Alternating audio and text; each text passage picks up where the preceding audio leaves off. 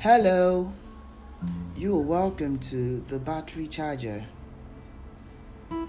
The power to do so much more is found in the power to see so much more. In your strength, a will is found. In your will, a decision is found. In that decision, a vision is found. A vision that must be created. 3 bricklayers at a time were questioned while at work.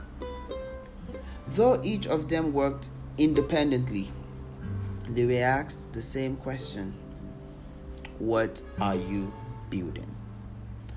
The first bricklayer responded by saying, I am building a brick. The second bricklayer responded by saying, well, I am actually building a fence. While the third bricklayer responded and said, guess what? I see myself building a mansion. Now, it is interesting to note that these bricklayers were handed with the same tools in the same environment, but each of them saw it differently. The power of sight can never be overemphasized. Listen to this. Never allow your sight to be myopic. Never allow your sight to be influenced by your current situation.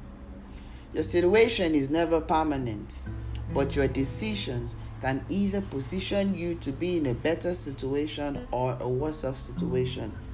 Decisions are influenced by visions.